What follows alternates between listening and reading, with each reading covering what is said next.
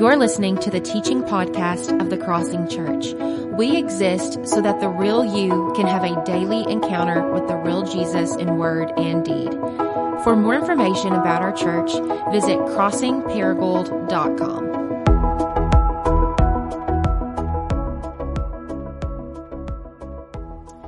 Well, in 1983, which was the year that I was born, Robert Duvall played a washed-up country music singer in the Academy Award-winning movie Tender Mercies. Any Tender Mercies fans in here? Anybody?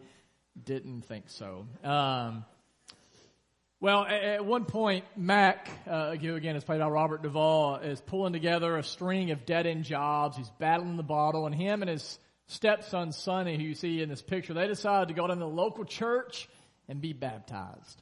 And later on in the movie, Sonny looks at Mac and he says, he said, I remember people telling us that when we give our life to Jesus, we're going to feel different. He said, Mac, you feel any different? And Mac responded by saying, not yet. And he goes, yeah, you don't look any different either. And he said, do I look different? And Mac said, no, not yet. As I think about that movie, I think about this is something that more and more people in the church that I meet feel. It's this feeling of, I've been baptized, I've given my life to Jesus, I've claimed to be a Christian for a long time, but really I don't feel any different. In fact, as I look over my life, I'm not sure I even look that different. Despite the fact that I attend the Sunday gathering regularly, I read my Bible daily, despite the fact I'm in community and I've listened to sermon after sermon after sermon and podcast after podcast, and I've read book after book after book, I don't feel that much different. Maybe for some of you sit here today and you still find yourself racked with anxiety. Maybe you still struggle with the same sins over and over. Maybe you continue to yell at your kids or look at porn or disobey your parents, or maybe you spend more money than you need to spend to impress people you don't even know, or maybe you find yourself living with this constant sense of discontentment or discouragement or maybe even depression, and therefore as a result, you kind of wonder, what gives? If Jesus really is who he says that he is, why don't I really feel that different? Why don't I really look that different? And maybe for you, you're starting to wonder, is change possible? Am I actually able to change this unwanted behavior that keeps cropping up in my life? And according to Jesus in John chapter 15, the answer to that question is yes. We can experience true radical inside-out transformation. And Jesus shows us how this is possible. If you look back with me, chapter 15, started in verse 1, Jesus says, I am the true vine, and my Father is the gardener. He cuts off every branch in me that bears no fruit, while every branch that does bear fruit, he prunes, so that it'll be even more fruitful. As many of you know, my wife and I have kept a garden for the last 12, 13, 14 years. We like to garden, and the reason that we garden, the reason that we, create this little plot of land and we work in the soil, and we plant seeds and we weed and we fertilize and we do all that stuff is because ultimately we want those seeds to mature. We want them to grow and produce a harvest, to produce a fruit. And what Jesus says here is, that's what God wants to be true of your life. God is a gardener, and gardeners want things to grow. And so God wants you to grow. He wants you to mature. He wants you to produce fruit. And here's how big of a deal this is. He says if you don't produce fruit, what will happen? What does it say in the text? He'll cut you off. And if you do produce fruit, what will happen? He will prune you so that you produce more fruit. Now, I don't know what you know about pruning, but it's not like the greatest thing in the world as far as if you're being pruned, it don't feel great. I was talking with Frank Williams, who is a part of the Crossing Church, him and his family on Scatter Creek Berries. And I asked him this week, hey, describe to me what happens in the pruning process. And he sent me this text. He said this. He says, pruning is the process of removing up to 30% of a plant's branches. If done right, once complete, he said the plant will look dead. He said, in fact, there are times even as a seasoned pruner, I'll look back at a plant and be like, uh-oh, I killed it. I destroyed it. So it's a pretty kind of harsh, violent-looking act. But notice what he says next. He says, however, it is through the removal of unwanted limbs that the gardener is able to direct the nutrients in such a way that it causes the plant to produce fruit that is both larger and sweeter than ever before. And you see, that's what God will do in your life. If you don't produce fruit, Jesus says he'll cut you off. If you are producing fruit, he's going to prune you for what purpose? So that you can produce more fruit. It's important that you hear that, because sometimes if you're like me, it's like I can hang my spiritual hat on last year's fruit. Anybody ever do that? It's like, man, God, I gave a lot to you last year, so I think I'm good for a while. And God's like, no. Like I want you to continue to live a life that is more and more fruitful. And sometimes he'll use discipline. He'll use suffering. He will use hardship to prune us, to create more fruit in our lives. And listen, here's just what I want you to see. My point in sharing that is to say this. Clearly, according to the Scriptures, God cares about fruit. He wants you to grow. He wants you to mature. God doesn't just, he wants you to reject this kind of religious South spirituality that says all that he really wants is for you to pray a prayer, ask Jesus into your heart, and then wait to die and go to heaven. Like, that's not God's plan for your life. He wants you to be a person who has a fruitful life. So the question we should be asking is, what role are we to play in this process? What do we need to do on our end if we are going to produce a fruit that is glorifying to God? And if you just keep reading, Jesus tells us in just 3 short words. He says this in verse 4, remain in me. Want to grow? Do you want to mature? Is there things in your life that you're like, yeah, I wish I could kind of change that? Do you want to become more and more of a person that looks like Jesus and therefore your true and better self? Well, look at this. 10 times in just 11 verses, Jesus commands us. He says, remain in me. Now that word remain in the Greek is the word meno. Okay? And you can see in here it can be translated as remain, which it is in my NIV, or it can be translated as abide, make your home in, or relax in. And so here's what I want you to see real quick. Listen, according to Jesus, how are you going to become the man or woman you long to be? It is not primarily through activity. It is through intimacy. It is through learning how to spend time with Jesus on a regular, daily basis. This is why in Mark chapter 3 it says this. Jesus, when he went up on a mountainside, he called to him those he wanted, and they came to him. In verse 14, he appointed the 12, talking about the first 12 disciples, that they might what? Be with him, and that he might send them out to preach and have authority to drive out demons. So notice here that ministry flows out of intimacy. Before they go do all the fun stuff, driving out demons and doing the miracles, all the cool stuff that God did, right, that Jesus did, they first had to learn how to be with Jesus. And guys, that word with is a powerful word. Like, we all long to be with someone else. The reason you get married is you want someone who you can go through life with. The reason that we have birthday parties is because we know when times are great, we want to have times where we celebrate that with someone. When we have funerals or go through hardship or in the hospital, we want someone there with us. With is a powerful word, and what we learn is that the people that we surround ourselves with are oftentimes the very people we become like. You know, one of the most fascinating stories to ever come out of Paragould is the story about Dr. Jones and his wife who were murdered off Kings Highway by a serial killer by the name of Leroy Bullock back in 1988. I'm currently on a text thread right now with a few attorneys, a detective. Ryan Vaughn's participating in this, and then Julie, who's a part of our church, she's kind of a genealogy expert. And we're kind of digging up all this information because a local attorney is planning to write a book on this exact story. And so it's been fun to kind of dive back into. And one of the things I've learned is, as we've studied the life of Leroy Bullock, is to no surprise, this guy didn't just wake up one day and decide to be a monster. He came from a family that was marked by crime. His brother also ended up being a murderer.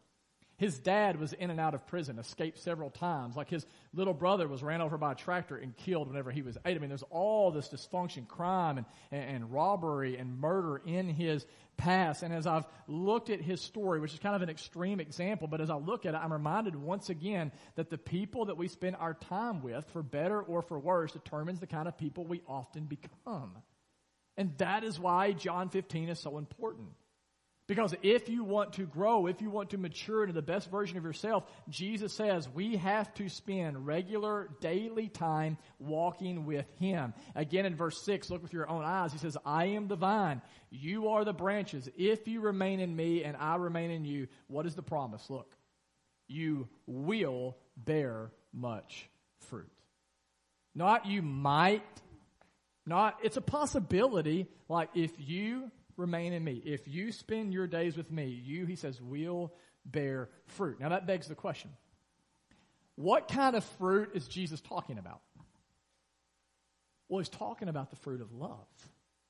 If you keep reading this passage, we didn't put it on the screen earlier, but if you look down in your own Bible in verse 12, he says, my command is this, love each other as I have loved you. And then again in verse 17, this is my command, love each other. John, who would have been hearing this, he went on in 1 John 4:8, and he says, because God is love, he wants you and me to become people of love.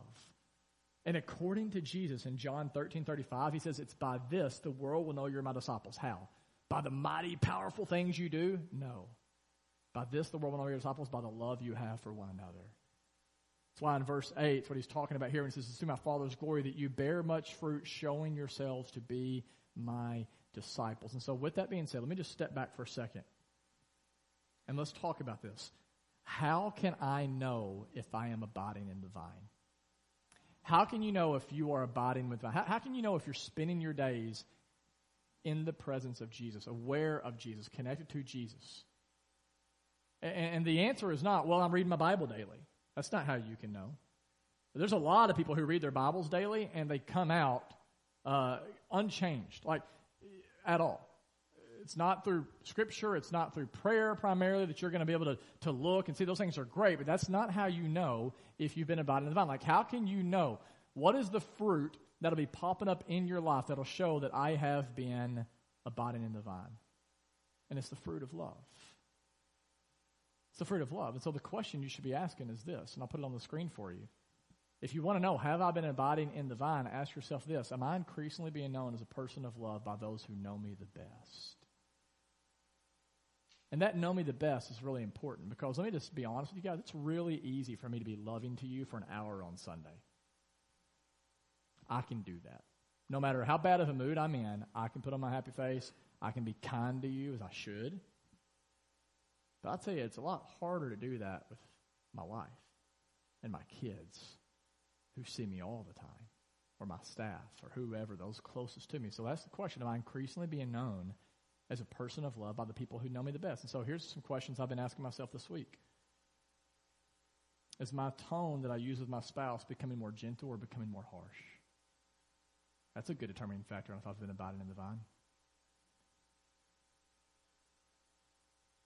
Am I becoming more patient with my kids? That's a good indicator of whether or not I've been abiding in the vine.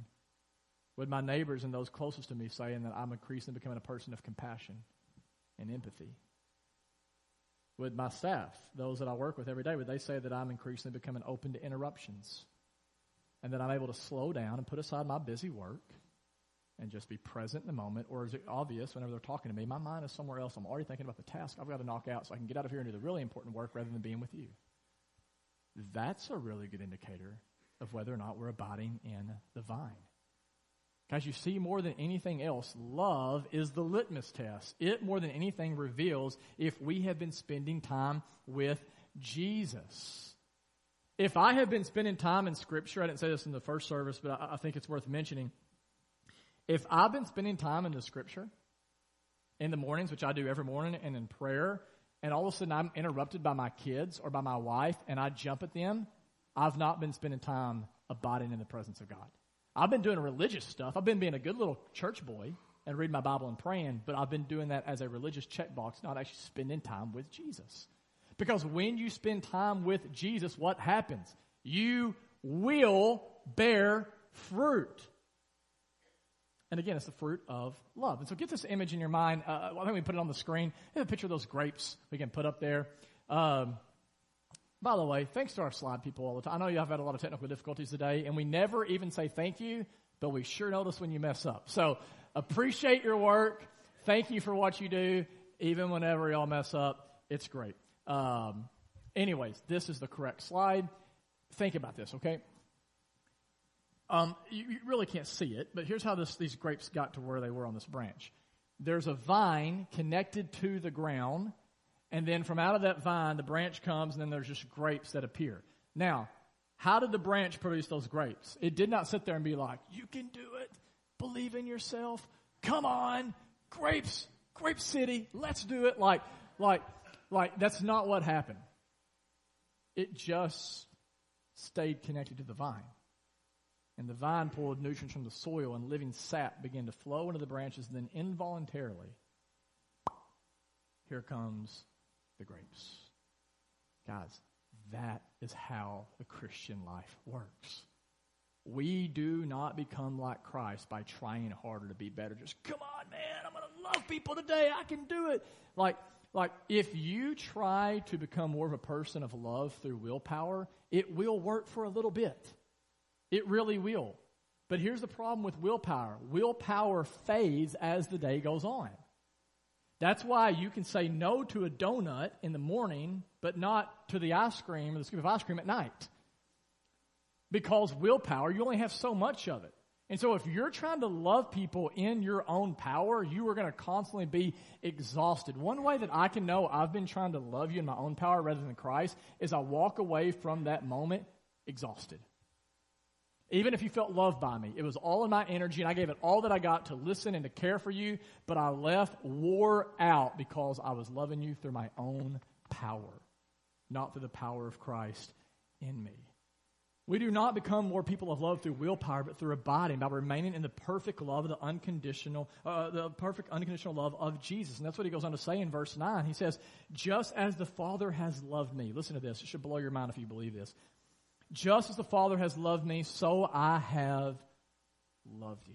Now, remain in my love. And that's the hard part. It is so much easier to say, yeah, Jesus loves me in the same way that God the Father loves him.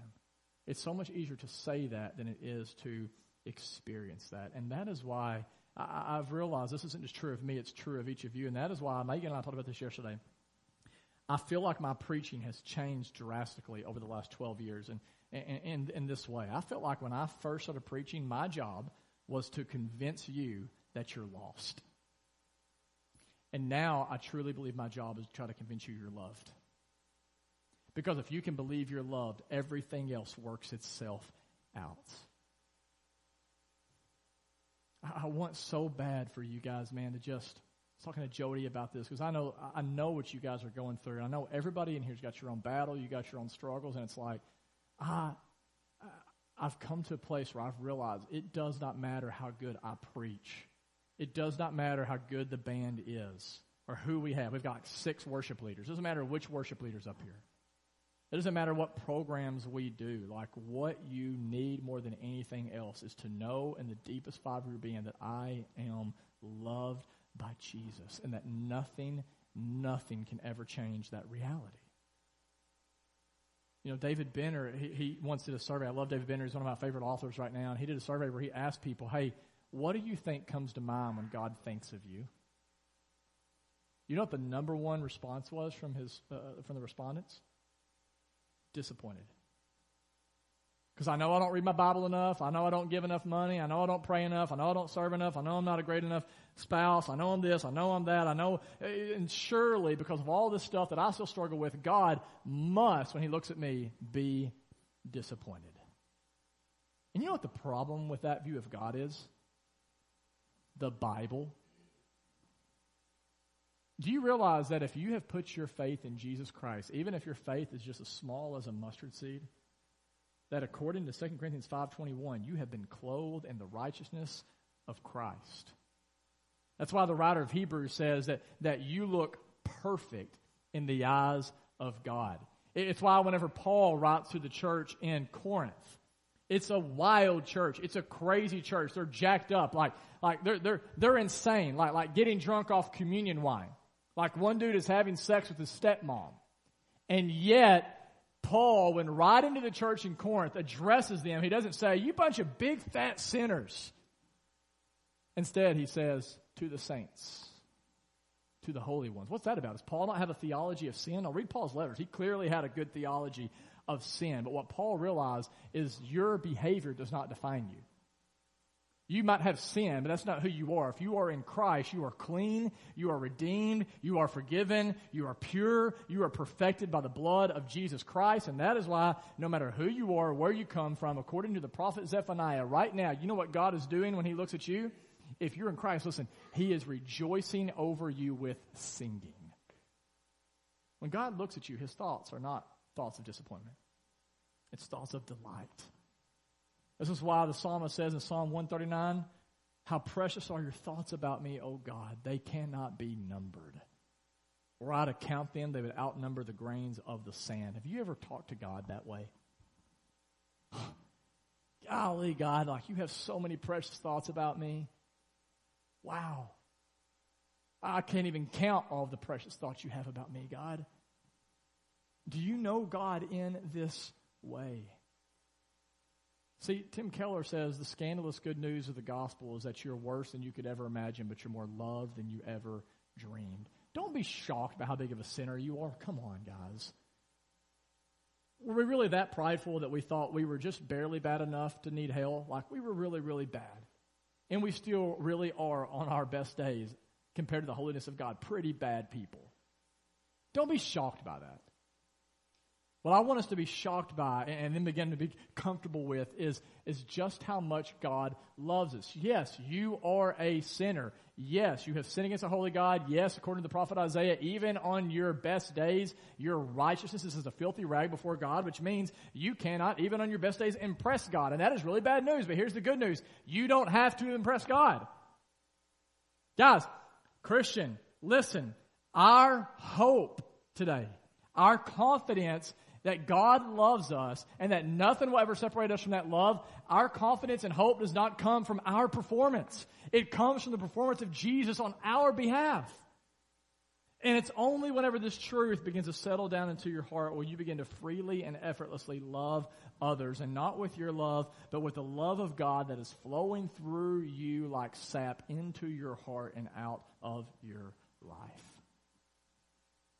All of that energy that once was being wrapped up in your bathroom comparisons, all that energy you spent where you were sad every time that somebody you didn't like succeeded, or the times that you were happy that someone that you didn't like failed, all of the energy you used obsessing over your finances, and this trying to push down this internal rage you feel whenever you feel like you're out of control, all of this energy of trying to deal with your shame, all of that, when you find yourself in the love of God, listen, what happens is that energy is released and redirected through acts of loving even those around you who deserve it the least. That's what the love of Jesus does for those who learn to spend their days with him. And so please hear me today, guys. Listen. Again, the Christian life, you have to get this today, is not primarily about activity. It is about intimacy. The Christian life is not primarily about rules. It is about a relationship. It is not primarily about doing things for God. It is about friendship with God. And that's what Jesus says in verse 15. He says, I no longer call you my servants. I call you friends. I wonder today, if somebody came up to you and said, how would you sum up the Christian life in just a few words? What would you say? You know what Jesus would say? He would say, you want to sum up the Christian life in a few words? Here it is. Abiding friendship. That's it. Guys, what God is after is not an ever-perfecting spiritual performance from you. He's after a personal and intimate relationship with you. And I'll tell you, man, one of the saddest things to me is that if you grew up in the religious South like me, that is really, really, really hard for you to believe anything that I've just said. It just isn't connecting. It's maybe connecting here, but it's not moving down into here. And man, if that's where you are, I want you to know like you're not alone. And it's not even your fault. I met with, as you guys know, I meet with a spiritual director monthly. And one of the things that he helped me to realize last year is that I would rather view God as a commanding officer than a loving father. I would rather go to God for activity rather than intimacy. God, here I am again. Tell me what I need to do as a pastor. Tell me how to knock it out. Tell me who to share the gospel with. Tell me where I sucked it up today. And I'm going to make it better. And I think a big part of that is because I still feel like God's work is largely dependent on what I do for Him. And so if I perform really well, He's proud of me. But if I don't perform really well, He wants to punish me. And listen, I get it. I've preached Romans 8:1. You know the verse. There is therefore now no condemnation for those who are in Christ Jesus. But again, it's so easy to preach that. So much harder to live that. And that is why over the last several months, what I just feel God saying to me over and over again is just, son, just take me at my word. Just trust that I love you as much as I say that I do. Stop letting your feelings control you and define your reality. Guys, listen, some of you here right now, you're like, man, I don't feel like God loves me. Well, hey, your feelings aren't the final authority in your life. God's word is the final authority. And God says, I love you, even if you don't feel like I love you. Would you just be humble enough to believe that? Jesus says, just as the Father has loved me with this eternal love, so I have loved you. Now remain in that love. Guys, that is the goal of the Christian life. And if we don't get this, there's nothing else we can do that matters. Nothing else we do matters. And that is why over the next 5 to 6 weeks, my plan is just to try to share with you what I think a life of abiding looks like, to do my best to share with you what I've been trying to learn and implement into my own life to show you how to abide in the love of Jesus, and not just here on a Sunday, but in the everyday. But before we get there, and before we close this morning, here's a question I have for you. Do you even want that?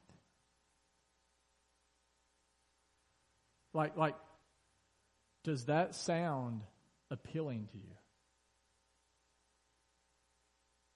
Do you want yourself to be with Jesus?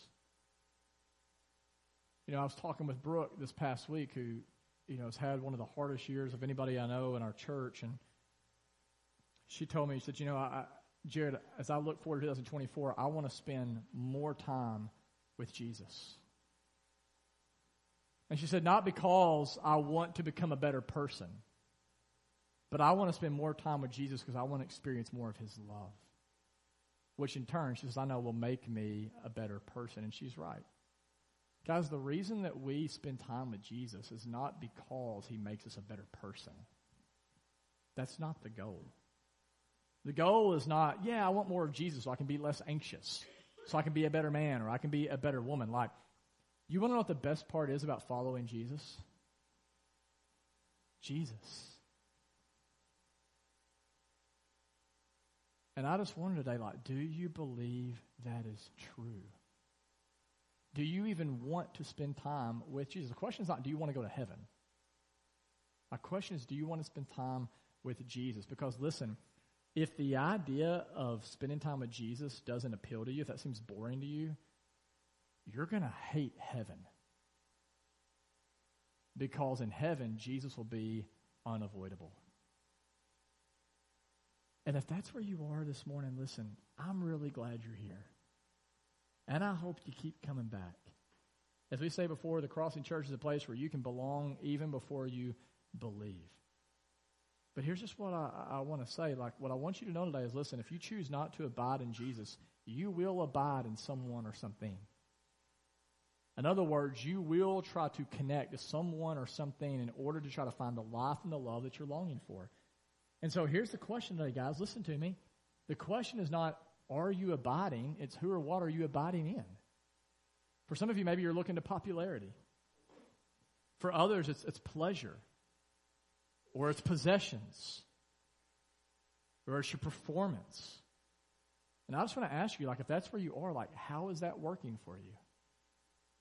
Because from my experience, like when I look to popularity for to get the approval of others, the applause of others, when I look to that for my ultimate source of love and life, you know what I end up feeling? Oftentimes overlooked and rejected. And then I fall into self-pity. Woe is me. Doesn't help.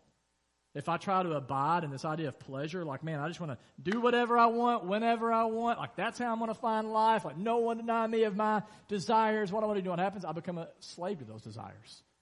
And I experience less freedom. Whenever I try to find life and love in my possessions and getting more stuff, you know what happens? I just want more stuff. I become even more discontent. Whenever I look to my performance as a pastor, how did I preach today? How did I lead today? How did I do this today? You know what happens? I don't end up feeling more love in life. I end up feeling exhausted and overwhelmed because I never feel like I can quite do enough. And so I just want to ask you today, not like, are you abiding? Who or what are you abiding in? What are you looking to for your source of life and love? And the question today is, how is that working for you? I watched a documentary a few years ago. It's called God is Bigger Than Elvis. It's about a woman named Dolores Hart who was a Hollywood starlet. I believe we can put a picture of her on the screen. And she was literally living the dream in Hollywood back in the 1950s and 60s. I mean, she was in basically every movie with like all the famous people. I mean, you see her right here in a movie with Elvis. But then something happened in her life that changed everything. She got this huge deal from Hollywood. She got engaged and she said, hey, before I get married, I'm going to go off to this Abbey in Connecticut. I'm just going to like do a silent retreat and then I'll be ready to get married. But while she was there at this Abbey in Connecticut, her heart was pierced. She met the real Jesus. And as a result, she actually went back to Hollywood. She broke off her engagement. And then while wearing her wedding dress, she goes back to this Abbey, decides to become a nun, and she vows to be the bride of Christ. She says, I want to give my life to the lover of all lovers. I'm going to give up all of my fame and all of my fortune to just spend my days with Jesus.